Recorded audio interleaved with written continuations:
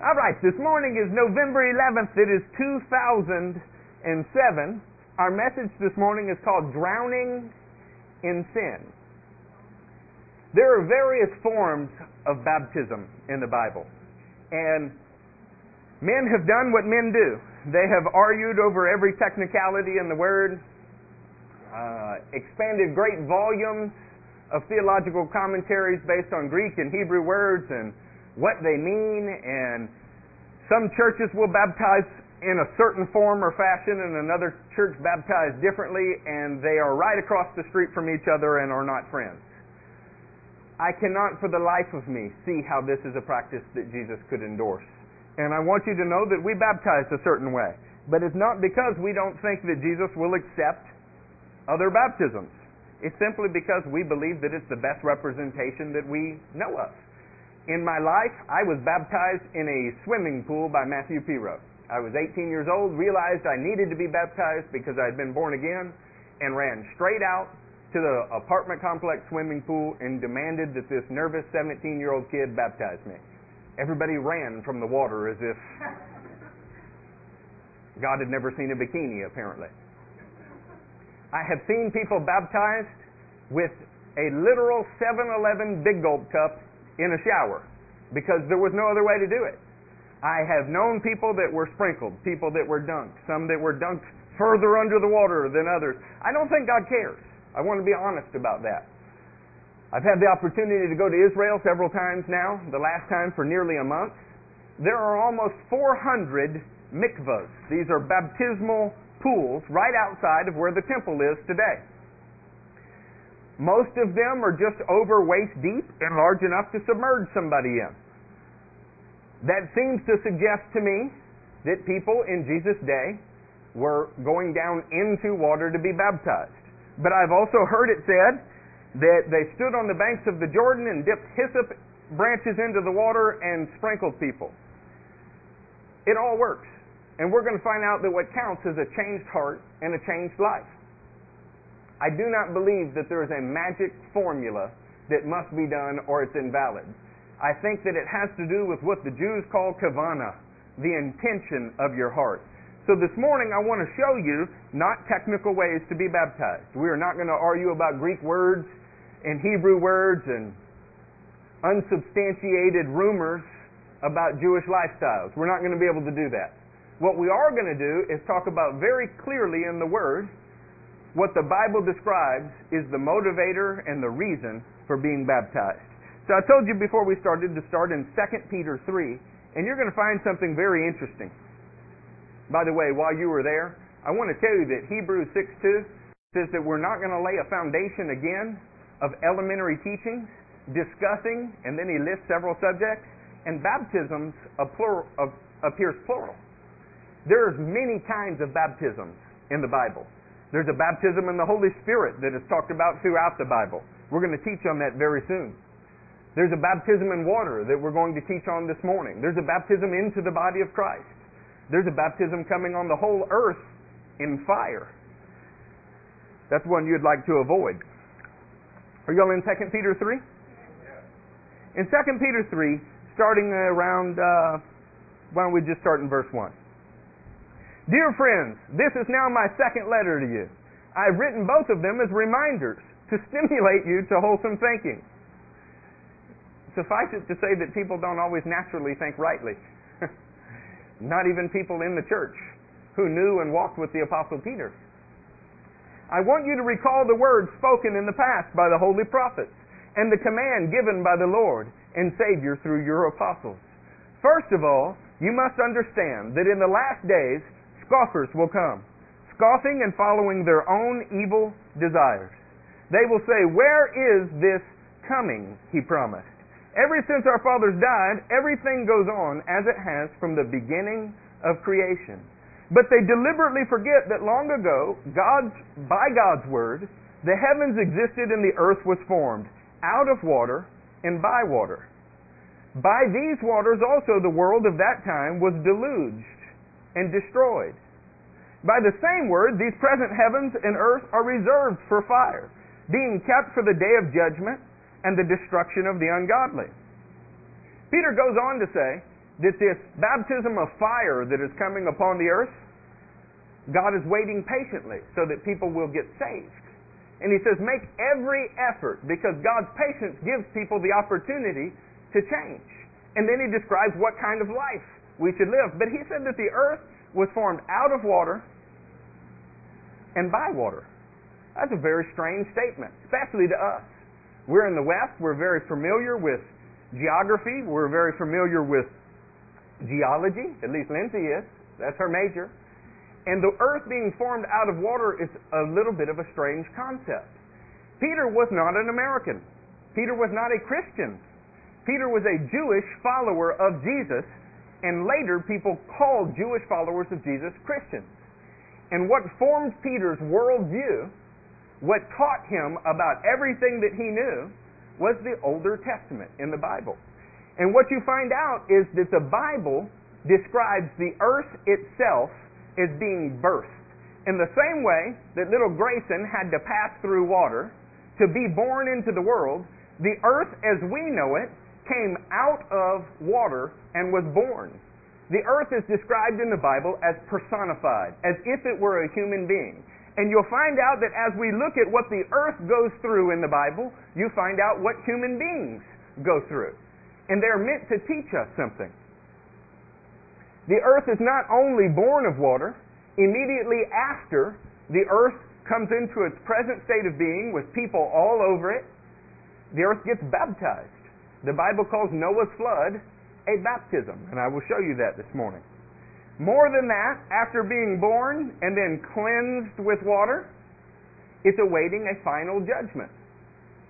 In fact, Romans 8:21 teaches us, you can write it down, but don't turn there, we'll go to it later.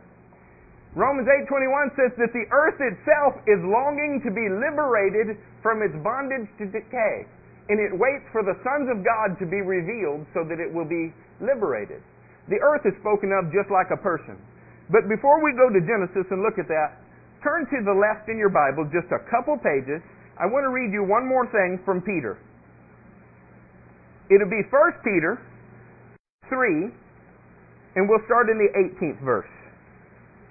Just a couple New Testament ideas, and then I'll show you where they came from and how it relates to your life. In the 3rd chapter, in the 18th verse, reading from 1 Peter, we start with these words. For Christ died for sins once for all, the righteous for the unrighteous, to bring you to God. He was put to death in the body, but made alive by the Spirit, through whom he also went to preach to the spirits in prison, who disobeyed long ago, when God waited patiently in the days of Noah while the ark was being built. In it, only a few people, 8 in all, were saved through water. And this water symbolizes baptism that now saves you also. Not the removal of dirt from the body, but of the pledge of a good conscience towards God. Quickly, if you have an NIV Bible, you might see a footnote there. And next to the word pledge, you'll find the word response. God is looking for something. There are men and women in this church that have heard the good news of Jesus, and they are responding to it. Your footnote says, not the removal of dirt from the body, but the response of a good conscience towards God. As we go forward today, I want to encourage you not to get wrapped up in how we baptize. I want to encourage you not to get wrapped up in the form or fashion of it. What God is looking for is the response of someone's conscience towards His gospel. In other words, you might get baptized in a ditch and God honor it.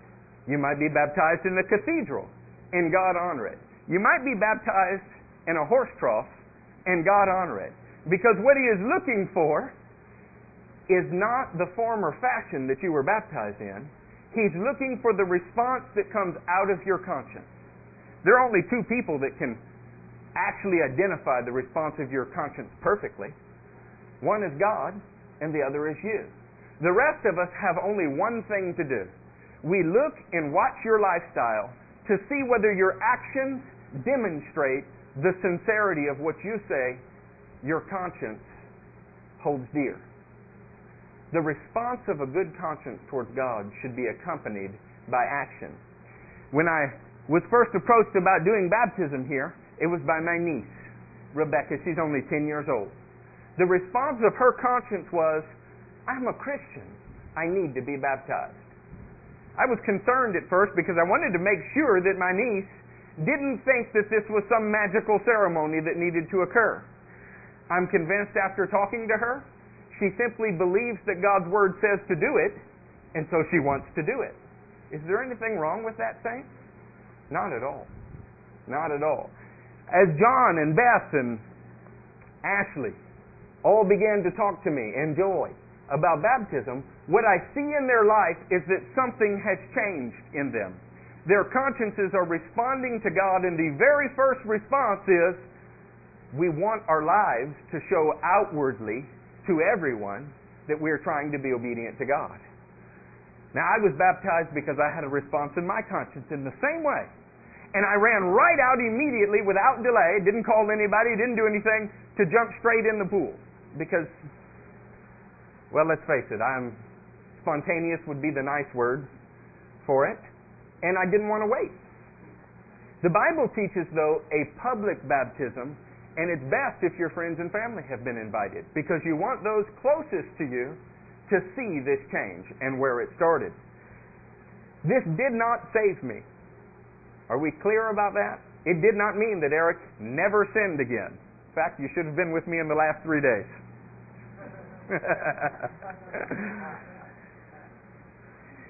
It didn't even mean that Eric was mostly saved. What it meant was that there was a starting place in time, a place in history where everybody that knows me could point to a date and say, on that date, this man stood up and made a proclamation to the world. From this day forward, my conscience is being moved by God. And I'm doing this to show all of you that I'm identifying with something. The reason that I don't like to baptize very, very young children is it's difficult for them to make that kind of statement. I have seen it very young, but it is difficult. More often than not, what happens is as they get older, as an adult, they want to do this again, and there is nothing wrong with that. How many of you have ever needed a second start in life? All right, how about a third or fourth?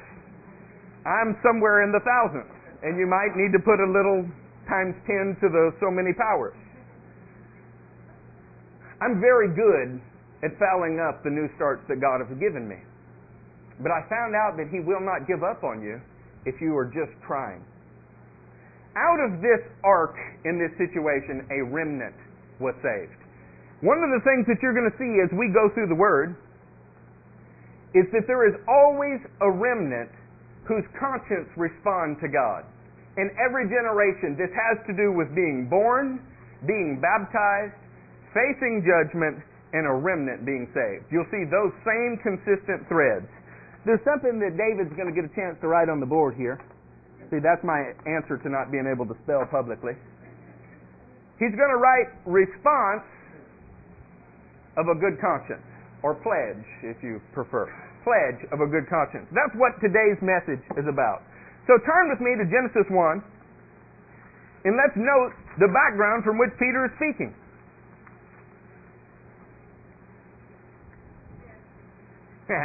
Mandy's there. Anybody else there? Genesis 1 will be the first page inside the cover of your Bible and after the bragging of the publishers. Thank you, David. In the beginning, God created the heavens and the earth. The Bible makes a unique claim among the world religions. You won't find this claim anywhere else. The Bible makes a claim all the way back in 1600 BC, when it was first penned on parchment, that there is one God who is above all of the others, who has created everything that you see, whether in the heavens or on the earth, and truthfully, even the things that were unseen. That there is one God who is the source of everything. The first religion to ever make that claim was Judaism. Since then, others have sprung up and monopolized that. They have joined in that belief and done something that the Bible says has corrupted it. They've added to it characteristics of God that are not accurate. But in the beginning, God created everything that we see. In the second verse, it says, now the earth was, or your footnote says was becoming or had become, formless and empty, and darkness was over the surface of the deep. And the Spirit of God was hovering over the waters. All life begins when something passes through water. Without becoming graphic, all children are born after water breaks and a baby passes through. This is a cycle that even the earth itself went through.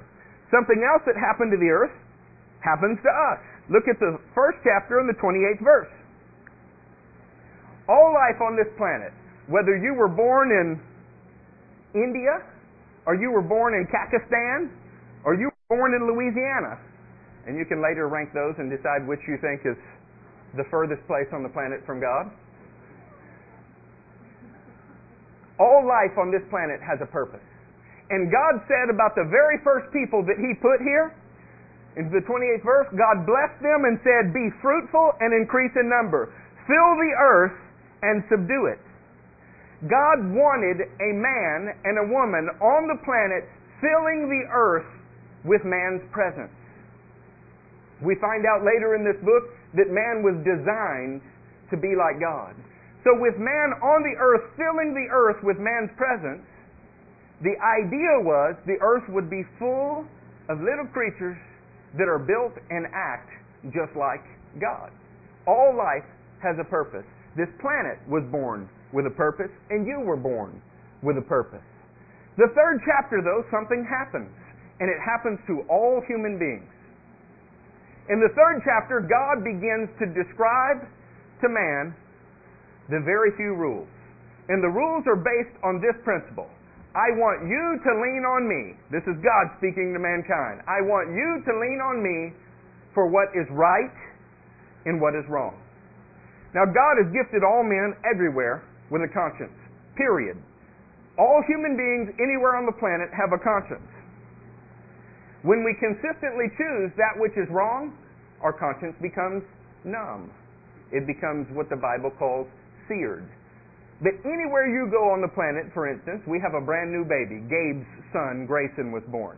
Anywhere you go, at any time on the planet, somebody in a crowd of 100, in any culture, at least one person in a crowd of 100, would wince if you kicked that baby right in the face, would they not? There is a universal sense of what is right and what is wrong. Cultures and mankind have worked very hard to numb that, to form it into something that we prefer rather than what God prefers. But there is an innate response in mankind towards what is right and wrong. The problem is it's become corrupted because we choose that which is wrong when it's convenient to us. In the third chapter of Genesis, what you find out is that man has failed to realize God's plan. God wanted man to fill the earth with the presence of God, and man is failing at it. The third chapter also introduces hope, and we'll get more into that hope in a minute, but I want to draw your attention to the fourth chapter. Without us laying a long theological process out for all mankind has sinned, I just ask you to look at your own life. When we read about a story of Adam and Eve, and it's foreign to you, and you say, but wait a minute, how could we be held accountable for something that happened thousands of years ago in a garden far, far away? Isn't that a normal response, especially if it's the first time you heard it? You're not. You're not at all. What you're held accountable for is the very first time and many times since that you have chosen to do something that your conscience tells you God does not want you to do. Now, we'll stop preaching and fold this book up if anybody can honestly answer in here today that there has never been a time in your life that you did something that you knew you were not supposed to do. This is universal. We're uncomfortable with the idea of universal sin or the depravity of man, but when you examine it on an individual basis, in every human being's life, you will find that there is some moment, and if they're truthful, many successive moments, where you did not live up to God's plan for your life. Genesis 4, starting with the first offspring of mankind, shows us something that we must do with this. The earth has been born. Human beings are on it with a purpose, not living up to their purpose. And in Genesis 4, we find these words. Start with the second verse. Now Abel kept flocks, and Cain worked in the soil. In the course of time, Cain brought some of the fruits of the soil as an offering to the Lord. But Abel brought fat portions from some of the firstborn of his flock. The Lord looked with favor on Abel and his offering, but on Cain and his offering he did not look with favor. So Cain was very angry, and his face was downcast. Yes, friends, we have the very first frown in the Bible, right here. I want you to notice something, though. All mankind, no matter where you come from, the Bible makes the claim everybody has a desire to bring something to God. Everybody does. This is why in every culture of the world, people worship something. The idea of an atheist is an illusion and a lie, and it has never existed historically.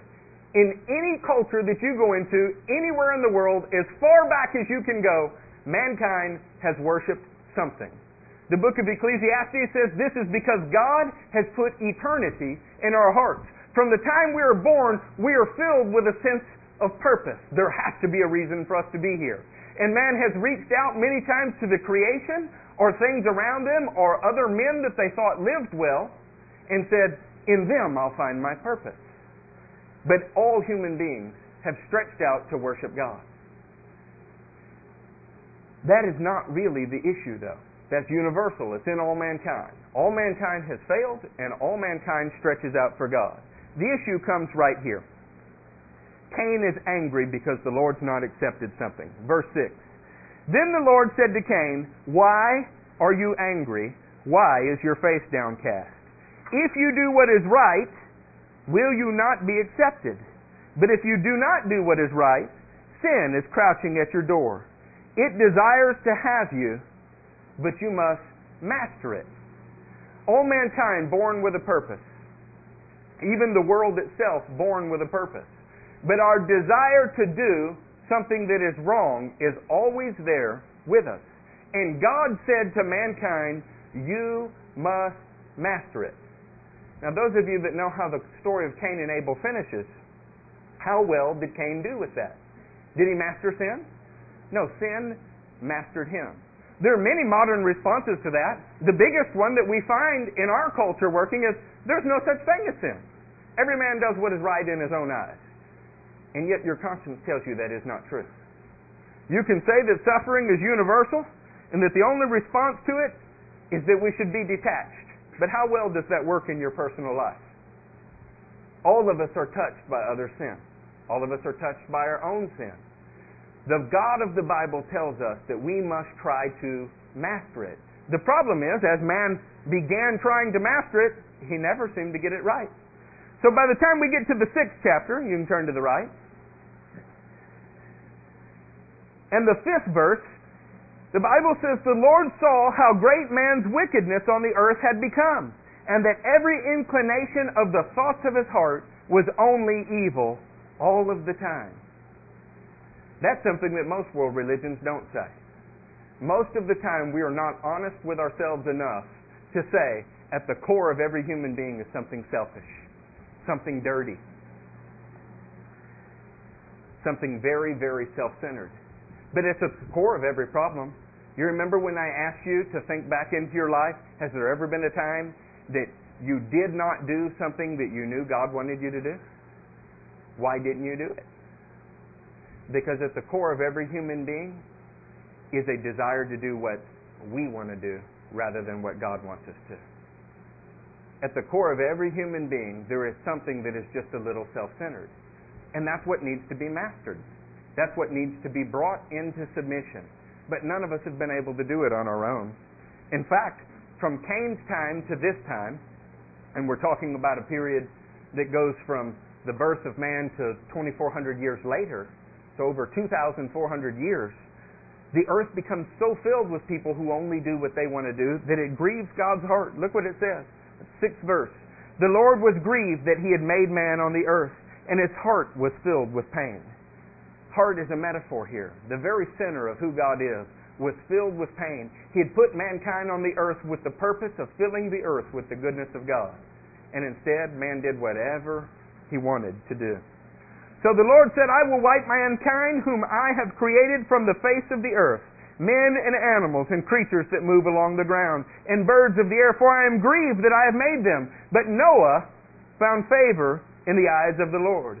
I told you in the beginning that as we began to study about the earth and the fact that it was born, it was baptized, it waits for a judgment, and it longs to be liberated, you also see that there is a remnant of mankind in every situation, always, that looks at what's going on around them and says, I've been born. I need to change. I feel it in my heart. I know there's a judgment coming, and I want freedom from this bondage. The same thing that's happening to the earth happens to all mankind. Noah is part of this remnant, and look what the Bible says about him in the 9th verse. This is the account of Noah. Noah was a righteous man, blameless among the people of his time, and he walked with God. Noah had 3 sons, Shem, Ham, and Japheth. Now the earth was corrupt in God's sight and full of violence. God saw how corrupt the earth had become, for all the people on the earth had corrupted their ways. So God said to Noah, I am going to put an end to all people, for the earth is filled with violence because of them. I am surely going to destroy both them and the earth. So make for yourself an ark of a certain kind of wood. This is one of many stories in the Bible that as you read it and you realize that it actually happened and that it had a natural significance to the people in its day, it also has a much bigger significance to people reading about it later. In this story, what we find out is that the earth has become corrupt and all mankind with it. But God will speak to a righteous remnant, a group of people, a small segment of people on the planet. That's something else that most world religions will not teach you. There are not many, many ways to the one God. There is a righteous remnant on the planet. Now the worst part about this is everybody claims to be that remnant, and then we fight about it. God speaks to this man on the planet, and he says, hey, I am going to flood, baptize, emerge, deluge the entire world. And there is only one way to escape this judgment. You're going to make an ark of wood, and then you have to get into it. In the 7th chapter and 6th verse, it says, Noah was 600 years old when the floodwaters came on the earth. And Noah and his sons and his wife and his sons' wives entered the ark. Why? To escape the waters of the flood that had come upon the earth. So early in creation, we see that the earth is born, the earth has become corrupt, and the earth needs to be cleansed. And there is only one way to keep from being washed away, to get into something else that God has told you. After this salvation, after their salvation, we start again. It's a brand new beginning. You remember that Peter said only 8 people in all were saved? That's because there was Noah, Noah's wife, Ham, Shem, and Japheth, and their wives. 8 people in all. So what we should have then is a perfect planet, right? Friends, we could flood the planet 1,000 times over and save only the best of the best people, but there would still be a problem in every situation. It starts right back at the beginning. At the core of every human being, there is something that is selfish, something that is self-centered, something that does not do what God wants. So even though the whole planet was flooded and only 8 people survived, sin still remains.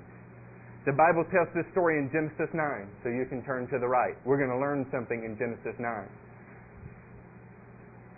From Genesis 4, we learn that God's desire for us is to master sin.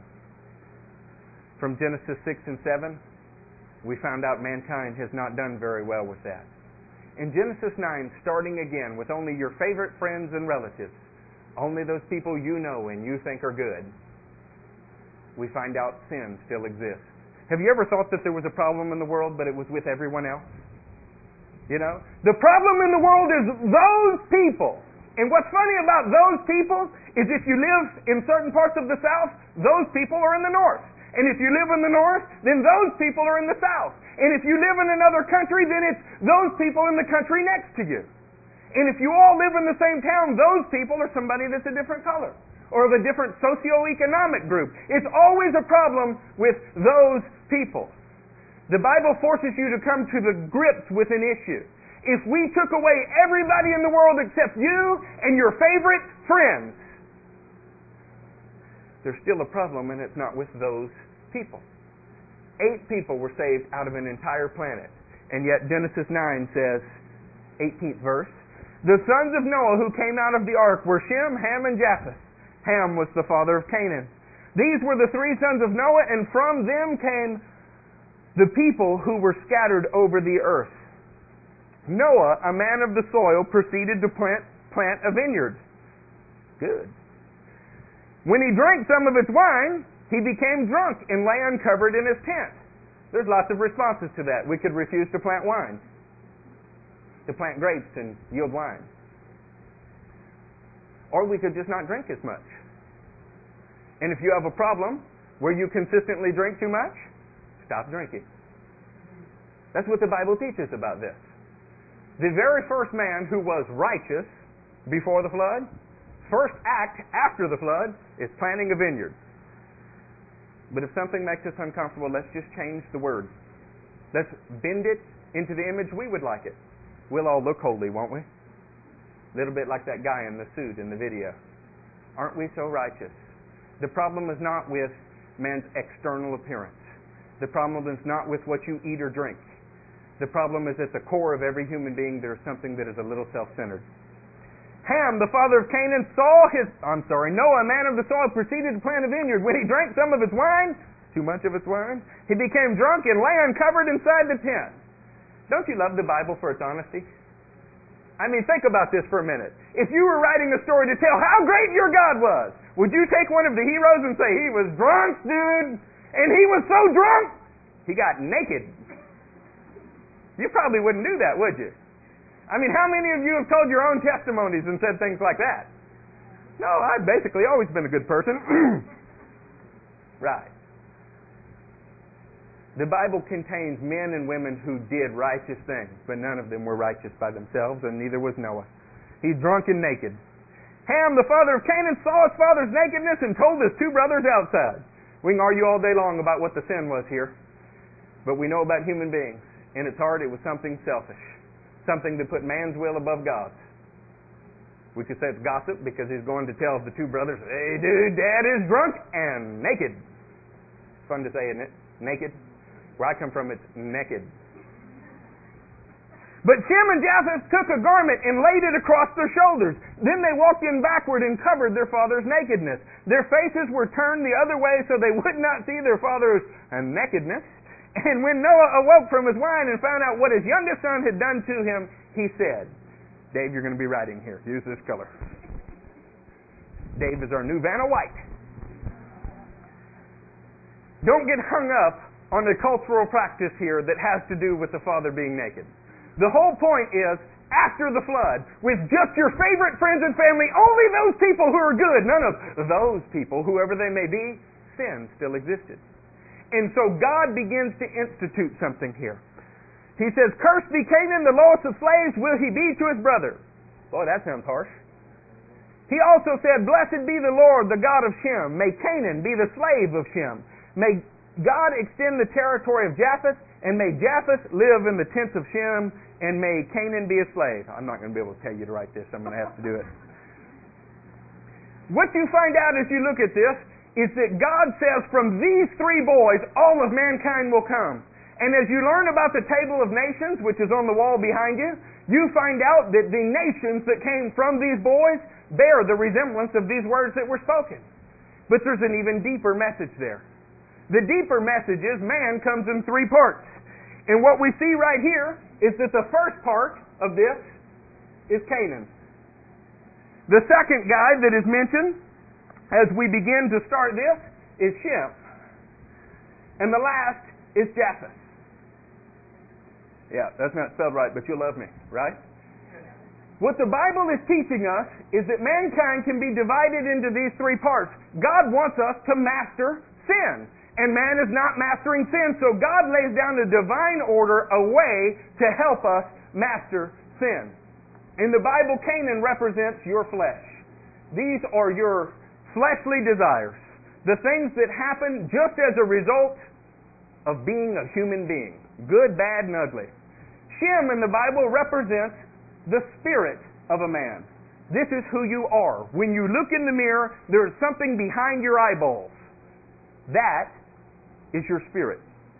Japheth represents what the Bible calls a soul. Is that right? Soul? O-L-E? Oh yeah, there we go. Soul food. Okay. The soul in a human being is a bridge between these two. It is your mind, will, and emotions. Would you like to hear a demonstration of how you can separate some of these? Have you ever thought, no, that's all silly. I'm in control of me. There's not three parts. I'm in control, right? Anybody know what dysentery is? What's the other word for dysentery? Y'all help me. Diarrhea, that's right. I want you next time that you think your flesh doesn't have a voice and you get diarrhea to say, no, I'm not having diarrhea today. And then you go wear white pants and get in a crowded place. How do you think your day is going to end? Your flesh has a very strong voice. There are cravings in your body that are difficult for you to control. And what God is saying is there's a problem here in mankind, and the problem has to do with this order. Man is being led around by his fleshly desires. His spirit is subject to his flesh. In other words, that thing that is who you are inside is listening mostly to the voice of what you want, selfishness. And your soul, which is where your conscience dwells, your mind, will, and emotions, is only involved in this process after the flesh has gotten what it wanted. And this is not going to work. So God turned this order upside down. God said it differently. He said, cursed be Canaan. Canaan's going to be the lowest. So we're going to make Canaan, or the flesh, the slave of someone. Who did he say that Canaan would be a slave to? Both of his brothers. Right? Didn't he say that? Am I wrong? Y'all correct me. I rarely lie when I'm preaching, but, you know. Cursed be Canaan, the lowest of slaves will he be to his brothers. He also said, blessed be the Lord, the God of Shem. Blessed be the God of Shem, your spirit. By the way, the Jewish people, have you ever heard the term anti-Semitic? This is a word that means against Shem. The Jewish people are descendants of Shem. Shemites became the word Semites. That's how we get that. It's the etymology of that word in English. Your spirit is what you are that is eternal. Your flesh is the tent that you live in right now. God said, blessed be the God of Shem, and may God extend the territory of Japheth. May Japheth live in the tents of Shem, and may Canaan be their slave. Japheth, who is your mind, your will, your emotions, lives in connection with your spirit. What happened is all mankind has a selfish core. All mankind wants to do what's wrong. God said, you need to master this. We started over with only 8 people, your closest friends and family. But still, even in that situation, we're blowing it. So God says, look, we're going to reorder this. You need to understand who you are. You are a spirit.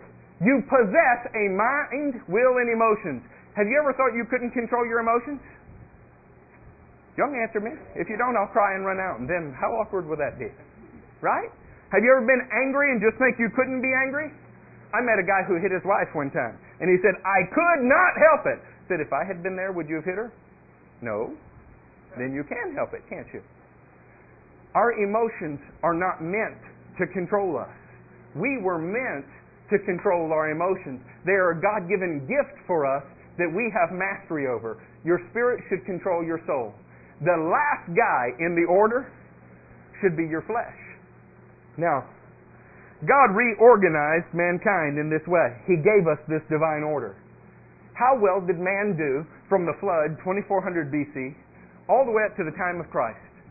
0 BC. 2400 years later. There was no 0 BC. There was the first year that he was born, 1 BC, but you got me. Not very well.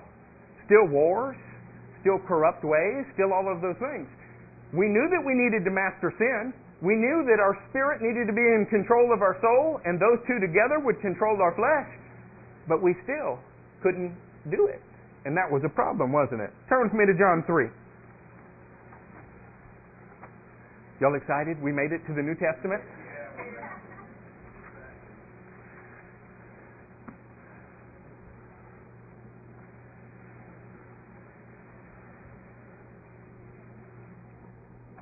Tell me when y'all are in John 3.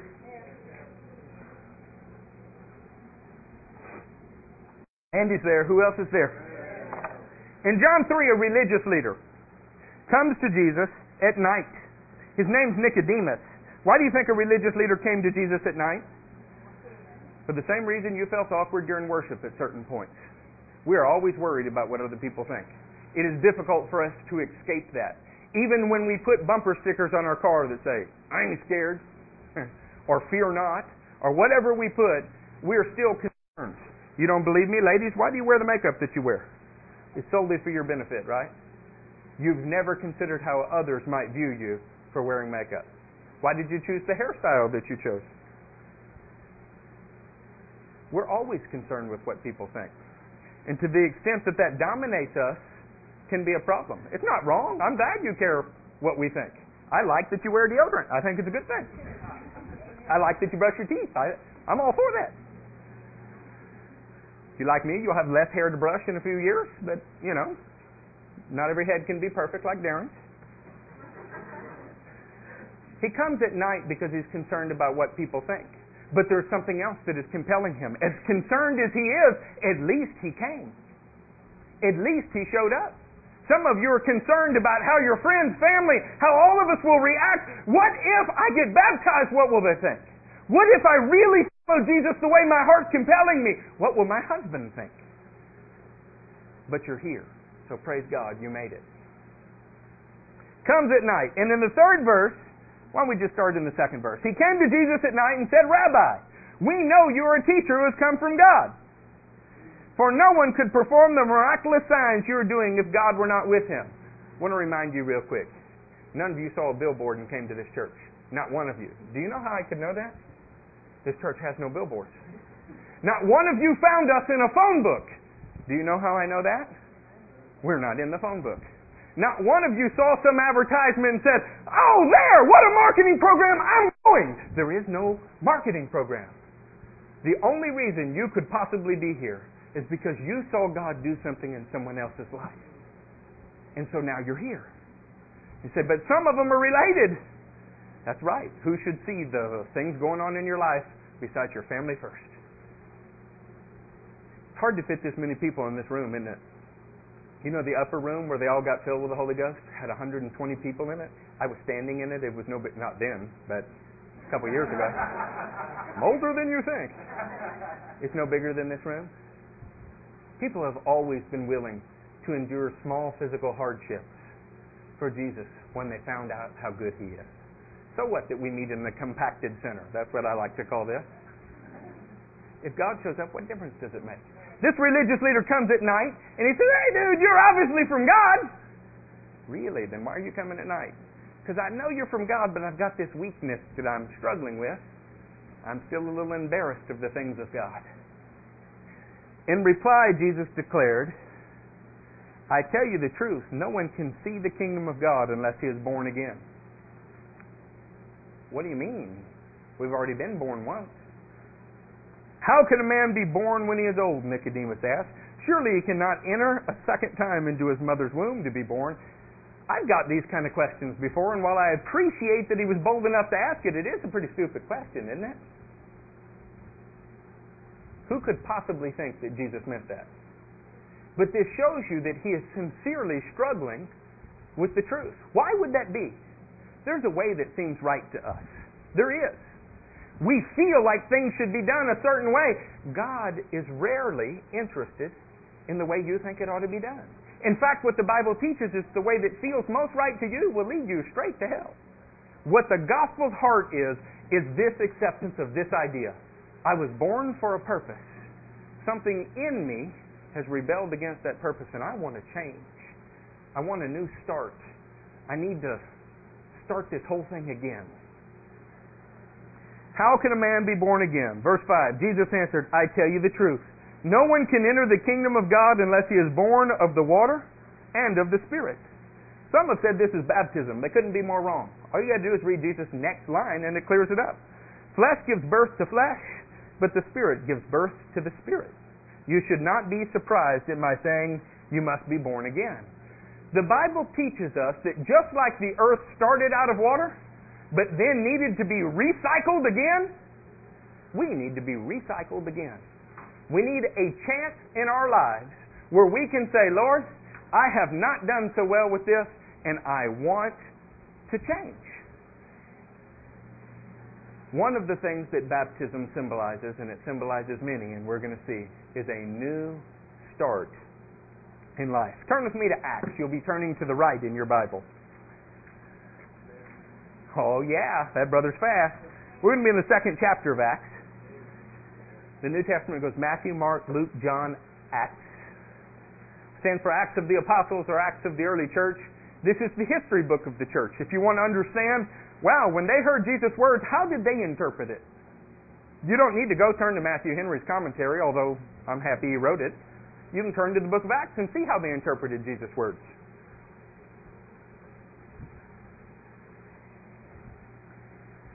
You in the 2nd chapter of Acts? Yes. Peter begins to preach his first sermon. And starting in the 38th verse, we find these words. Peter replied, "Repent and be baptized." Repent was a Hebrew concept that meant turn from the way that you were going and pick a new direction. Doesn't that sound like a new start? You're headed to Detroit. Where I would like you to go is Los Angeles. Turn around. Repent and be baptized, every one of you, in the name of Jesus Christ, for the forgiveness of your sins. And you will receive the gift of the Holy Spirit. The promise is for you and your children, and for all who are far off, for all whom the Lord God will call. You ever get a telephone call from God? No, me either. Never as my cell phone rang and it was God on the other end. And I would be suspect of it being some weird marketing program if it was. And yet I cannot deny that many times in my life I have met people and something in their eyes beckoned to me. Something in the way that they acted caused my gaze and my thoughts to dwell on them. The very first time I remember this in my life was with my father. He's actually my stepfather. But I knew when he looked at me, I did not belong to him. I knew that I was not the son from his body. And yet I could not deny that he loved me. And something about that drew me to him. I was angry. I was only 9 years old. Not nearly as smart as these 9 and 10 and 15-year-olds in here. And yet he looked past that anger and he saw something in me of worth that he wanted to develop. And he was not ashamed to call me his son. That was one of the first times in my life I ever remember seeing something in someone else that made me want to change. Another time I was outside of a bar and a man was preaching about Jesus and I was pushed to the point where I was ready to fist fight. And I can't deny that I can still see his eyes, not full of fear, full of confidence in the Lord, full of love, staring back at me today. All of us have received a call from God in some form or fashion, and it comes in the people that are around you. Why was man originally put on the earth? To fill the earth with God's presence. You are made to be like Him, and when we act like Him, others see His goodness in us. The problem with the Christian church is it rarely lives up to its calling. With many other words, verse 40, He warned them and He pleaded with them, save yourselves from this corrupt generation. No matter how many times God restarted the earth was full of corruption. What is corruption? Corruption is when you know what is right, but you consistently choose what is wrong. If you want a good example of that, there are certain states with local governments that have been so plagued with corruption, the whole world knows about it. Those who accepted His message were, what? Baptized. And about 3,000 were added to their number that day. They devoted themselves to the apostles' teaching and to fellowship and to the breaking of bread and prayer. They accepted a message and then they did something. What did they do? They were baptized. Baptism is the response of your conscience to the gospel of Jesus. It is when you want to show the whole world that you are making a new start, as if you were being birthed again.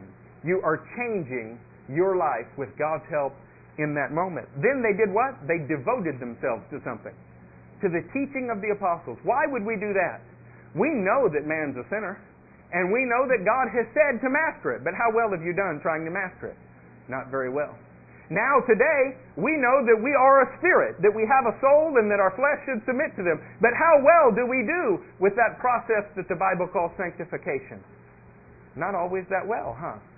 The apostles' teaching found in this book are practical ways for us to live out what we say is true, by learning in every situation how to make our flesh be subject to our soul, and our soul subject to our spirit. To say, I was baptized, but never to have submitted to the apostles' teaching, meant that you went through a ridiculous exercise. You simply got wet. Whether sprinkled or whether dunked, it makes no difference. Doesn't matter if you jumped off a diving board into the baptismal. It would make no difference. This is the pledge of a good conscience in a response towards God. What's a response? In its very heart, it is an action. Baptism in itself is just the beginning. There must be a devotion to the apostles' teaching. This kind of sanctification is first spoken of graphically in Romans 6. So turn with me to Romans 6 and we will wind this message down. Probably not with that scripture. I often do that. The end is coming. You know when the Bible says the end is near? Yeah, it was 2,000 years ago. So don't get too eager to run out. I don't want to teach you more than you can absorb today, but there are 2 or 3 ideas that are too good to leave behind. And I want everybody who's being baptized to know exactly what they're getting into. And if you came not ready to be baptized today, but think that you want to be, there are no requirements. You don't have to have a special white gown. You don't have to have special attire. You don't have to have attended here so many times. If your conscience is prompting you to do something, I will baptize you. That's enough for me. We don't have to go through long doctrinal statements. We just have to know that God Himself is prompting you. Go in Romans 6. When you hear about Jesus, when you hear that you need to be born again, to make a right turn, head a new direction, then you begin to devote yourself to the teachings of Jesus, the writings of the apostles. This is the process of putting your soul and your flesh in submission to what your spirit knows is right, to living out God's Word in your actions. Romans 6 discusses that. It says, what shall we say then? Shall we go on sinning so that grace may increase? By no means. We died to sin, how can we live in it any longer? One of the things that we're going to find out in this next verse is that baptism is not just a new beginning. It's a death. And you'll hear this. Or don't you know that all of us who were baptized, what is that word? Into Christ Jesus, were baptized into His death. Before we go any further, how did Noah and his family get saved from the floodwaters? They got into an ark. Did Noah, was he just an excellent swimmer? No, and if he was, surely Canaan wouldn't be, right? He wasn't an excellent swimmer. He had no special buoyancy that other men didn't have. No real special qualities about Noah that saved him from the flood. What saved Noah from the flood? He got in the ark. Baptism in Jesus' name is not just a new beginning. It is stepping into the function, names in the Bible have to do with function, of Jesus the Messiah. And above all else, Jesus came to seek and to save that which was lost. When we get baptized in His name, what we are doing is responding to His Word, taking an action to identify stepping into a figurative ark so that we'll be saved. Now, you're going to learn about causing your soul and your flesh to submit to your spirit. But it's really the ark, Jesus, that saves you. The reason you cause your soul and your flesh to submit to your spirit is that's part of the pledge of a good conscience. It's a response. Or don't you know that all of us who were baptized into Christ Jesus were baptized into His death? We were therefore buried with Him through baptism into death, in order that just as Christ was raised from the dead through the glory of the Father, we too may live a new life. The Bible tells a story about death coming on all mankind because of man's sin. All mankind died, 100% of them, except that this man Jesus came who never had a problem mastering sin. He mastered it 100% of the time. And he submitted to death the same power that was on all the rest of mankind in order that after he was killed, he could be raised from the dead, showing he had power over it. That's kind of like building an ark and testing it to see if it floats. Wow, it floats? I think I'm going to get in that ark. Jesus demonstrated for us his power over death, his mastery over sin, his ability to cause his flesh and his soul to submit to his spirit, and then said, since I've done this perfectly, if you will get in me, you'll be credited with my strengths, my accomplishments. If we have been united with him like this in his death, we will certainly be united with him in his resurrection. Baptism in its very essence is being lowered into a watery grave, just like Jesus was put in a grave. Just like you are a child being born into a new life, through Jesus' resurrection, you are being brought out into a new life. It's a second start. But it's a start that dies to your old nature and lives only to Jesus. For we know that our old self was crucified with him, so that the body of sin might be done away with, that we should no longer be slaves to sin. Because anyone who has died has been freed from sin. And it's very hard when we sin and we say it's selfish or it's greed or it's something self-centered. It's also a fear. When you give children sundaes, right, or ice cream, and a child quickly grabs 3 before everybody's had 1, you can say, well, it's just because he wants all 3. It's also because he's scared he may not get everything that he would want. He doesn't know how to say that yet, but fear and greed have a relationship together. The best way I know to deal with any of those things is to go ahead and allow your life now to die. Once you've died, what's there left to be scared of? You live then only to Jesus. Anybody who has died has been freed from sin. That's why Christians should not be captive to fear. For we know that since Christ raised from the dead, he cannot die again. Death no longer has mastery. There's that word. Over him. The death he died to sin once for all, but the life he lives to God. In the same way, count yourselves dead to sin, but alive to God in Christ Jesus. We're not going to shoot any of you and say, oh, you're dead, now Jesus bring you back. This is a symbolic gesture that is a response to what's going on in your heart. Today, I choose to show the whole world that my old life I am counting as if it were dead. When you get born again, your relatives say the same thing always. It's always been this way. That's still Casey. That still looks a lot like Mandy. That's right. This is the beginning of this process. But like a seed planted in soil, if you give it a chance, it will grow into a whole new human being. I barely resemble the 18-year-old that heard from Jesus and got born again. Now you think I'm talking about because I gained 100 pounds and lost my hair. That's all true. But what else is true is God has revolutionized the way that I think, the way that I act. And now, when the old Eric rears his head, I made the young men walk home the other night, the young men that work with me. I told them to arrange rides. They didn't arrange rides, so I told them to walk home. That in itself, tough love, that's really not a bad thing. But the fact that I was angry about it, that's the old Eric. It still rears its head, and do you know what you do with it? You remind it that it died the day you became born again. Your baptism is a day when you can say, I buried the flesh, and now I live a life to Jesus in Him alone. Turn with me to Colossians. We're going to read 2 more scriptures and close.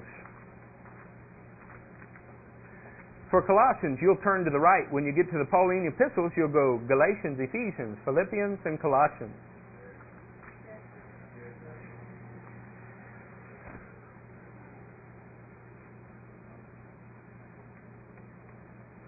Colossians 2:9.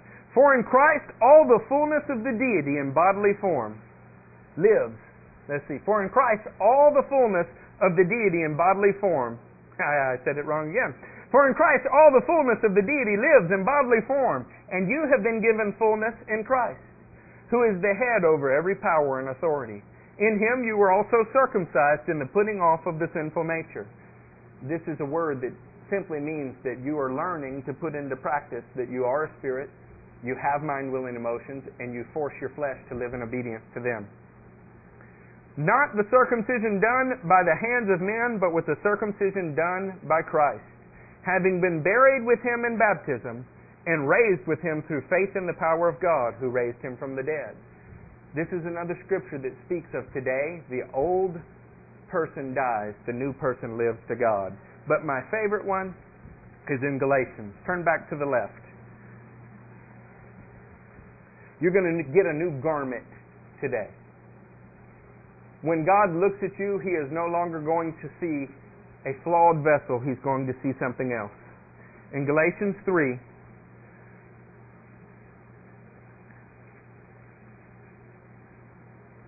starting in verse 26, you are all sons of God through trust or faith in Christ Jesus. For all of you who were baptized into Christ have clothed yourselves with Christ.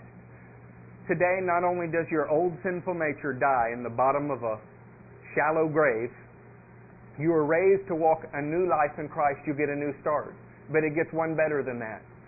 Through the miraculous working of God and through the teaching that you will learn, it is as if you have put on God's very nature, because Jesus lived it out perfectly, and you're now being clothed with Him. In every instant, you are no longer choosing what is right based on just what you think. You're choosing what is right based on what Jesus has taught you is right. It's as if you were clothed with Him. In Acts 19:5, and I told you I wouldn't read anymore, so I'm not going to read this. Paul the Apostle comes across believers, and they have been baptized. And he says, what name were you baptized into? And they said, John's. He said, John's was about repentance. A guy named John was baptizing people prior to Jesus saying, look, you're dirty and you need to be cleaned spiritually. That's good, but that's not the only reason for baptism.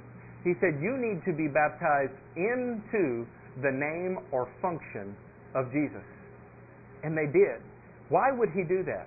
I'm telling you today is not enough simply just to want your life to change. This will never be attained through human effort.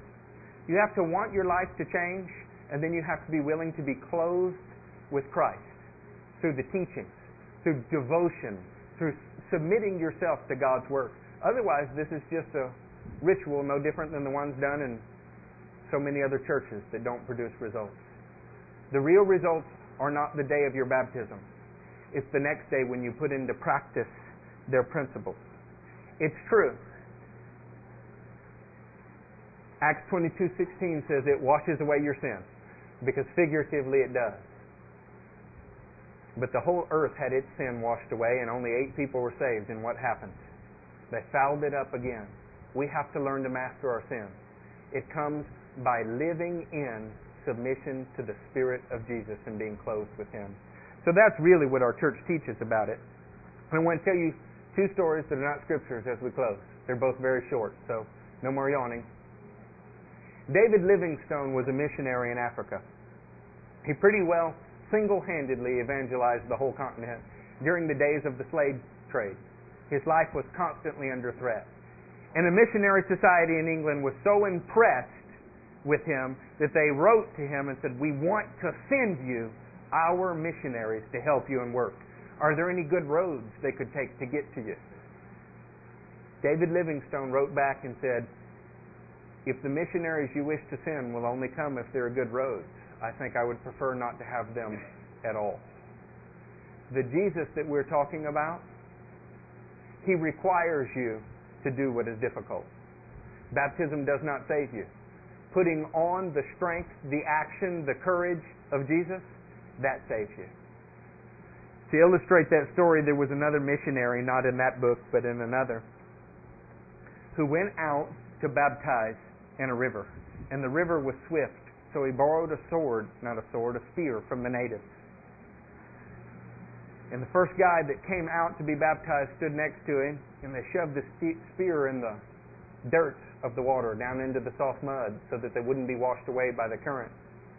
And he baptized the native by dunking him and bringing him back up to walk anew in the life of Jesus. The native smiled but didn't leave. He just waited. It was an awkward moment of silence. And he leaned to the pastor and said, "You stuck the spear through my foot." He said, "Why didn't you tell me? Why didn't you do something?" He said, "When I heard about your Christ and how he was pierced, I knew that this was symbolic of me being joined to him, and I assumed that I was pledging to be pierced in any way that life would bring for the gospel of Jesus the Christ. I have no sword to pierce you with today.